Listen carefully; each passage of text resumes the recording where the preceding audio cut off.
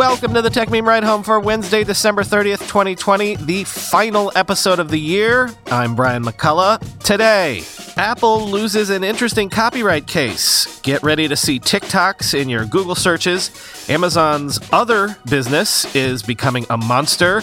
The tech that consumers did and did not as much partake in over the holidays. And of course, the weekend long read suggestions. For the final time in 2020, here's what you missed in the world of tech. A federal judge has dismissed Apple's claims that mobile device virtualization company Corellium violated copyright law with its software that allowed folks to run iOS on PCs, quoting the Washington Post. In a ruling that has wide-reaching implications for iPhone security, research, and copyright law, a federal judge in Florida threw out Apple's claims that Corellium had violated copyright law with its software, which helps security researchers find bugs and security holes on Apple's products. Corellium, co-founded in 2017 by husband and wife Amanda Gorton and Chris Wade, was a breakthrough in security research because it gave its customers the ability to run virtual iPhones on desktop computers. Corellium's software makes it unnecessary to use physical iPhones that contain specialized software to poke and prod iOS, Apple's mobile operating system. The judge in the case ruled that Corellium's creation of virtual iPhones was not a copyright violation, in part because it was designed to help improve the security for all iPhone users. Corellium wasn't creating a competing product for consumers. Rather, it was a research tool for a comparatively small number of customers. Apple did not immediately respond to a request for comment. In the lawsuit, Apple argued that Corellium's products could be dangerous if they fall into the wrong hands because security flaws discovered by Corellium could be used to hack iPhones. Apple also argued that Corellium sells its product indiscriminately, a claim Corellium denied. Judge Rodney Smith called Apple's argument on those claims, quote, puzzling, if not disingenuous, end quote. Smith found that Corellium used a vetting process before selling its products to customers. Apple initially attempted to acquire Corellium in 2018, according to court records. When the acquisition talks stalled, Apple sued Corellium last year, claiming its virtual iPhones, which contain only the bare-bones functions necessary for security research, constitute a violation of copyright law. Apple also alleged Corellium circumvented Apple's security measures to create the software, thereby violating the Digital Millennium Copyright Act. That claim has not been thrown out, end quote. So, I was all ready to say this was a dumb lawsuit, but apparently, companies have won similar cases in the past around copyright, but most in the digital security community praised this result. Let me quote at PwnAllTheThings on Twitter, quote, "This is a big deal for security research in particular, but also other parts of tech. Apple's case was an insanely broad assertion that emulating iOS firmware on something that's not Apple's own hardware violates iOS copyright rather than covered by fair use. Imagine if that argument had prevailed. That emulation of a binary, even for wildly different purposes, such as security testing that binary, is a litigible copyright infringement. Might as well have backronymed AFL to automatic federal lawsuit in that scenario. Was such a dangerously broad claim. And if the logical conclusion of your lawsuit is Windows being a terms of service change away from overnight bankrupting VMware to force everyone to use Azure and turning security testing of compiled binaries into lawsuits, then sorry, your lawsuit is bad and you should feel bad, end quote. If you could swear you've been seeing TikTok videos show up in Google searches recently, you're not imagining it. Google is apparently testing an expansion of its short videos feature at the top of mobile search. This will surface TikTok as well as Instagram videos in a dedicated carousel, quoting TechCrunch. To be clear, this short videos carousel is different from Google's Stories, which rolled out in October 2020 to the Google Search app for iOS and Android. Those stories, previously known as AMP Stories, consist of short-form video content created by Google's online publishing partners like Forbes, USA Today, Vice, Now This, Bustle, Thrillist, and others. Meanwhile, the short videos carousel had been focused on aggregating social video from other platforms, including Google's own short-form video project, Tangi, Indian TikTok competitor Trell, as well as Google's own video platform YouTube, which has also been experimenting with short-form content as of late. We found the short videos carousel appears when you scroll past the Google Knowledge Base box for the Green Bay Packers, followed by the scores, top stories, Twitter results, top results, images, videos, and other content like a listing of the players, standings, and more. Both Instagram and TikTok videos were available in the short videos row. When clicked, you're taken to the web version of the social platform, not the native mobile app, even if it's installed on your device. The end result is that Google users are more likely to remain on Google, as all it takes is a tap on the back arrow to return to the search results after watching the video, end quote. So, how might this change the sort of videos that people create? Because now you can create SEO-friendly videos. Might we see people incentivized to create a ton of topic-specific videos now? And as Chris Messina tweeted, quote, "Now that Google is indexing stories from Instagram and TikTok, can we agree that this is how a digital monopoly expands its empire?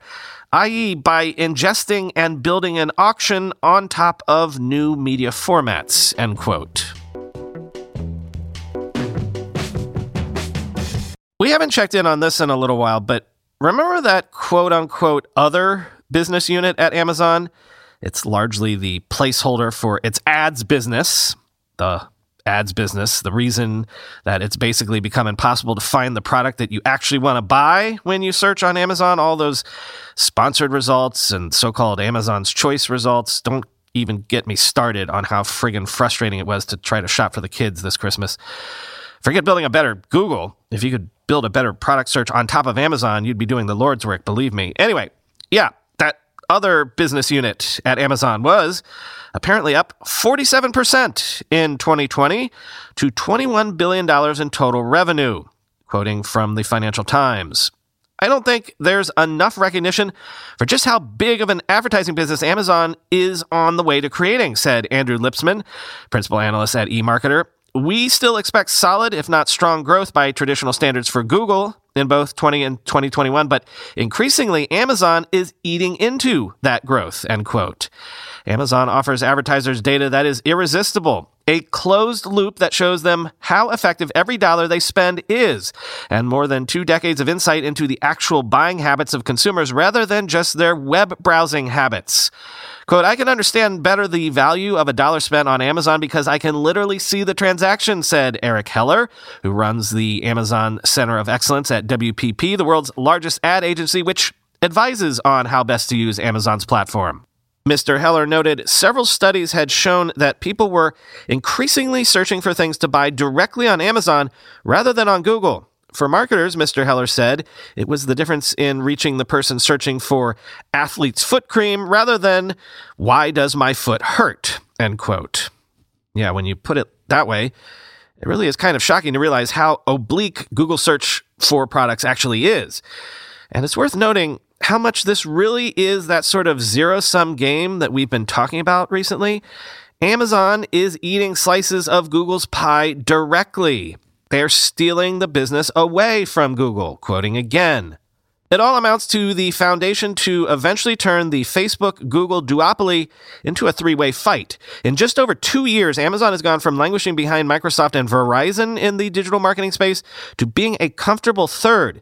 This year, Amazon is on course to command 10.2% of U.S. digital ad spending versus Facebook's 23.5% and Google's 29.8%. By 2022, Amazon's share is predicted to be almost 13%, a slow but meaningful encroachment into a high-margin industry. Some critics argued that Amazon's sponsored results were effectively a listings tax, an additional cost of doing business on top of the commission the group already takes, which itself was more than $20 billion in the last quarter alone. Quote, "Amazon is becoming more and more a pay-to-play platform," said Mitchell Bailey from Caspian, a company that provides advertising services for brands on e-commerce. Quote, "Unless you're willing to invest in their advertising platforms, it's much more difficult to compete," end quote.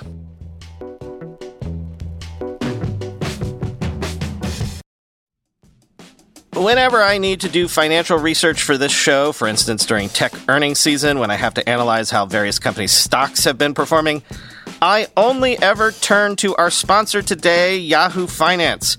For more than 25 years, Yahoo Finance has been the brand behind every great investor. Whether you're a seasoned investor or are looking for that extra guidance, Yahoo Finance gives you all the tools and data you need in one place. They are the #1 finance destination, producing a holistic look at the financial news cycle, including breaking news, original editorial perspectives, analyst ratings, independent research, customizable charts, and so much more. Securely link your brokerage accounts for a unified view of your wealth, including 401k and other investments. A comprehensive perspective is what sets apart great investors, and it's how Yahoo Finance ensures you have the insights to look at your wealth in its entirety. With a community of over 90 million users each month, their real strength is helping you on your way to financial success. For comprehensive financial news and analysis, visit the brand behind every great investor, yahoofinance.com, the #1 financial destination, yahoofinance.com. That's yahoofinance.com. With everybody fighting for attention, how can your business stand out and connect with customers? Easy. Get Constant Contact. Constant Contact's award-winning marketing platform has helped millions of small businesses stand out, stay top of mind, and see big results fast. Constant Contact makes it easy to promote your business with powerful tools like email and SMS marketing, social media posting, and even events management. With Constant Contact, you'll reach new audiences, grow your customer list, and communicate more effectively to sell more, raise more, and fast-track growth. Don't know much about marketing? No sweat. Constant Contact's writing assistance tools and automation features help you say the right thing at the right time, every time. Plus, you can send with confidence knowing your emails are actually reaching your customers thanks to Constant Contact's best-in-class 97% deliverability rate. I use this, and you should too. Tackle any challenge with Constant Contact's expert live customer support. Plus, everything's backed by their 30-day money-back guarantee, so get going and start growing your business today with a free trial at ConstantContact.com. Just go to ConstantContact.com right now. Constant Contact, helping the small stand tall. ConstantContact.com. Let's wrap up with some stats from the holiday period. For example, Sensor Tower says that consumers worldwide spent $407.6 million on the App Store and Google Play on Christmas, up 34.5% year over year. Mobile games were the biggest chunk of that, rising 27% year over year to $295.6 million in sales, led by apparently Honor of Kings. And meanwhile, a Flurry survey says that U.S. smartphone activations on Christmas Day fell 23% year over year. iPhones dominated the top 10 activated smartphones, but at the same time, budget devices from the likes of LG and K30 surged, quoting Flurry. Apple's budget device, the iPhone SE, as well as LG's K30, saw the largest Christmas Day surge compared with the prior 7-day average, with 34% and 181% increases respectively. In addition, the success of past year's models, notably the iPhone 11 and iPhone XR, may demonstrate that American consumers were more price-sensitive this holiday season. Notably absent from this year's list is the flagship iPhone 12 mini, which brings the features of the iPhone 12 in a smaller device. With a discount of only $100 compared to the iPhone 12, however, the mini version has yet to catch consumers' attention, end quote. And finally, it is apparently a disappointing watch when you actually sit down to watch it, but Wonder Woman 1984 might have given a boost to HBO Max. Apptopia says the streamer saw around 554,000 app signups over the Christmas holiday, and that's just on mobile, quoting Bloomberg. While mobile devices are just one entry point for customers using a streaming service, the data provides a way to measure traffic. HBO Max's total mobile users now stand at just under 12 million, Apptopia said. Meanwhile, Walt Disney's Disney Plus streaming service had about 2.3 million global installations of its mobile app over the Christmas holiday, a 28% increase from the prior weekend, according to the market research firm Sensor Tower. The Pixar animated feature Soul, which was released on Disney Plus on Christmas Day, took in about $7.6 million in its theatrical debut in several international markets, including China. The weekend will be closely analyzed by Hollywood executives and investors because studios decided to release two big films, Wonder Woman and Soul, on their streaming services on the same day they were released in cinemas. Wonder Woman took in $16.7 million in domestic theaters over the weekend. AT&T's Warner Media said nearly half of the customers who have subscribed to HBO Max directly from the company watched the film on the day of its release, end quote. Time for the final weekend long reads suggestions of 2020. First up, Fast Company features an essay from Rohit Prasad, head scientist for Alexa, who argues that the good old Turing test is an obsolete yardstick when it comes to measuring AI developments.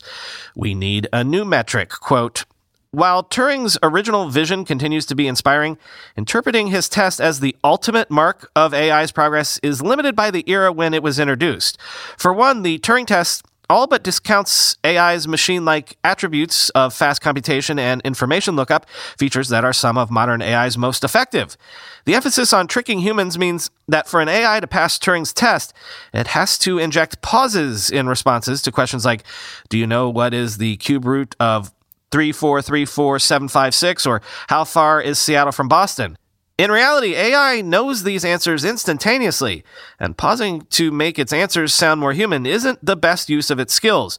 Moreover, the Turing test doesn't take into account AI's increasing ability to use sensors to hear, see, and feel the outside world. Instead, it is limited simply to text," end quote. The Wall Street Journal looks into something I've been wondering about, actually, because I'm old enough to remember when, once all my friends jumped to AOL, the McCullough family abandoned Prodigy for AOL. And I even remember when some of your friends were on AIM and some were on Microsoft Messenger or Yahoo. So what's going on these days? Quote, "I interviewed 5 teenagers across the country to learn what nearly a year of living virtually has been like for them. A common theme is that their tech choices, or those of their parents and even their friends' parents, dictate with whom they have stayed in touch. That was the case, to some extent, before the COVID-19 pandemic, but it has become starker in the months since many in-person interactions came to an abrupt end in March. Nearly half of the 849 teens surveyed by Common Sense Media late last spring reported feeling less connected than usual with their friends after schools closed. Students who had once talked to certain friends every day in the school cafeteria or in the hallway suddenly lost touch with all but their closest pals once schools shut down, unless they happened to be connected on the same social media apps. Some even lost touch with their best friends because of the technology they do or don't use," end quote.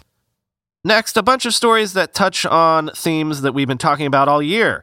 For example, we spoke a bunch about Mukesh Ambani and how everyone in the world fell over themselves this year to give him $27 billion just to get a piece of Reliance Jio.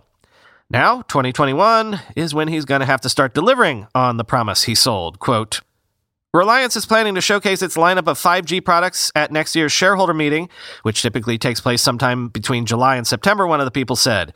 The company is also working with Google on an Android-based $54 smartphone, part of the strategy to get more Indians to use mobile data for services, including streaming video, online games, and shopping. Reliance views the integration with WhatsApp's recently approved payment system as a crucial step in the development of its online shopping services, the people said. The companies are working together as Reliance's e-commerce platforms look to tap hundreds of millions of Facebook, WhatsApp, and Instagram users. Ambani's biggest challenge now is to earn a return on these investments, said James Crabtree, author of The Billionaire Raj, A Journey Through India's New Gilded Age, end quote. And all year, I personally have turned to Ed Young in The Atlantic to keep me abreast of where we are in terms of the pandemic. I'm not going to quote from it right now, but in his final piece of the year, Young outlines how he sees 2021 playing out, including the vaccination endgame and how the virus itself may or may not evolve in response to vaccines. The New York Times looks at something we've discussed several times. Trump might be leaving the White House, but his trade war with China has had many domino-falling results, including China's recent drive to kickstart a homegrown semiconductor industry. Quote, "China is in the midst of a mass mobilization for chip mastery, a quest whose aims can seem just as harebrained and impossible, at least until they are achieved, as sending rovers to the moon or dominating Olympic gold medals. In every corner of the country, investors, entrepreneurs, and local officials are in a frenzy to build up semiconductor abilities, responding to a call from the country's leader, Xi Jinping, to rely less on the outside world for key technologies. Their efforts are starting to pay off. China remains far from hosting real rivals to American chip giants like Intel and NVIDIA, and its semiconductor manufacturers are at least 4 years behind the leading edge in Taiwan. Still, local companies are expanding their ability to meet the country's needs, particularly for products such as smart appliances and electric vehicles that have more modest requirements than supercomputers and high-end smartphones. The turbocharged chip push could prove one of the most enduring legacies of President Trump's pugilistic trade policies towards China. By turning the country's dependence on foreign chips into a cudgel for attacking companies like Huawei, the administration made Chinese business and political leaders resolve never to be caught out that way again. End quote. And finally, the end of the year makes you think of time passing, of life. Bit of an inelegant segue there, I'll admit, but the New York Times takes a look back on 50 years of John Conway's Game of Life. If you're not familiar with this early attempt at simulation, get educated. Quote, because of its analogies with the rise, fall, and alterations of a society of living organisms, it belongs to a growing class of what are called simulation games, Mr. Gardner wrote when he introduced life to the world 50 years ago with his October 1970 column. Life swiftly eclipsed Dr. Conway's many other mathematical accomplishments, and he came to regard his missive to Mr. Gardner as, quote, the fatal letter. Life ultimately became way too popular for Dr. Conway's liking. Whenever the subject came up, he would bellow, I hate life. But in his final years, he learned to love life again. He narrated a documentary with the working title Thoughts on Life by the Brooklyn-based mathematician and filmmaker Will Cavendish. Explored the deterministic game of life versus free will theorem, a result Dr. Conway proved with his Princeton colleague Simon Cochin. I used to go around saying, I hate life, Dr. Conway says in the film. But then I was giving a lecture somewhere and I was introduced as John Conway, creator of life. And I thought, oh, that's quite a nice way to be known. So I stopped saying I hate life after that, end quote.